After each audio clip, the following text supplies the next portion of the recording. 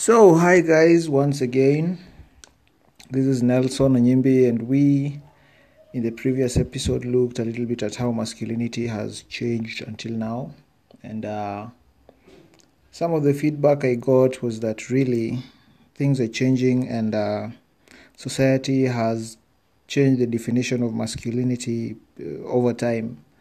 And we did agree that this is part of like development, human development, and there's some things that in the olden days we could look at them and say like this is what exactly I desire to be, but no longer we do not look at it that way this specific moment. So this week we are still taking baby steps in this masculinity space, and I was thinking we'd explore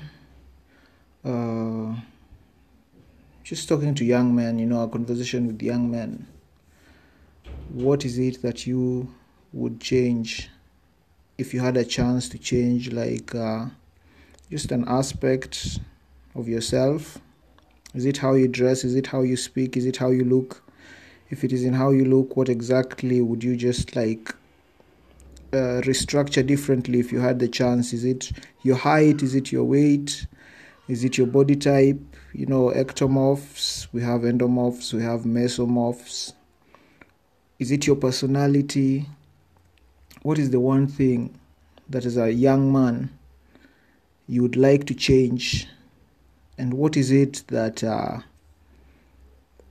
you would tell yourself probably 2 to 5 years ago? What is it that you would change in the journey that you are in until now? So we are looking at two things. What is it that you'd like to change, an aspect of yourself, be it body-wise, be it just a little thing you'd like to change? Then what is it that you'd tell a younger version of yourself? All right, let's explore. Cheers.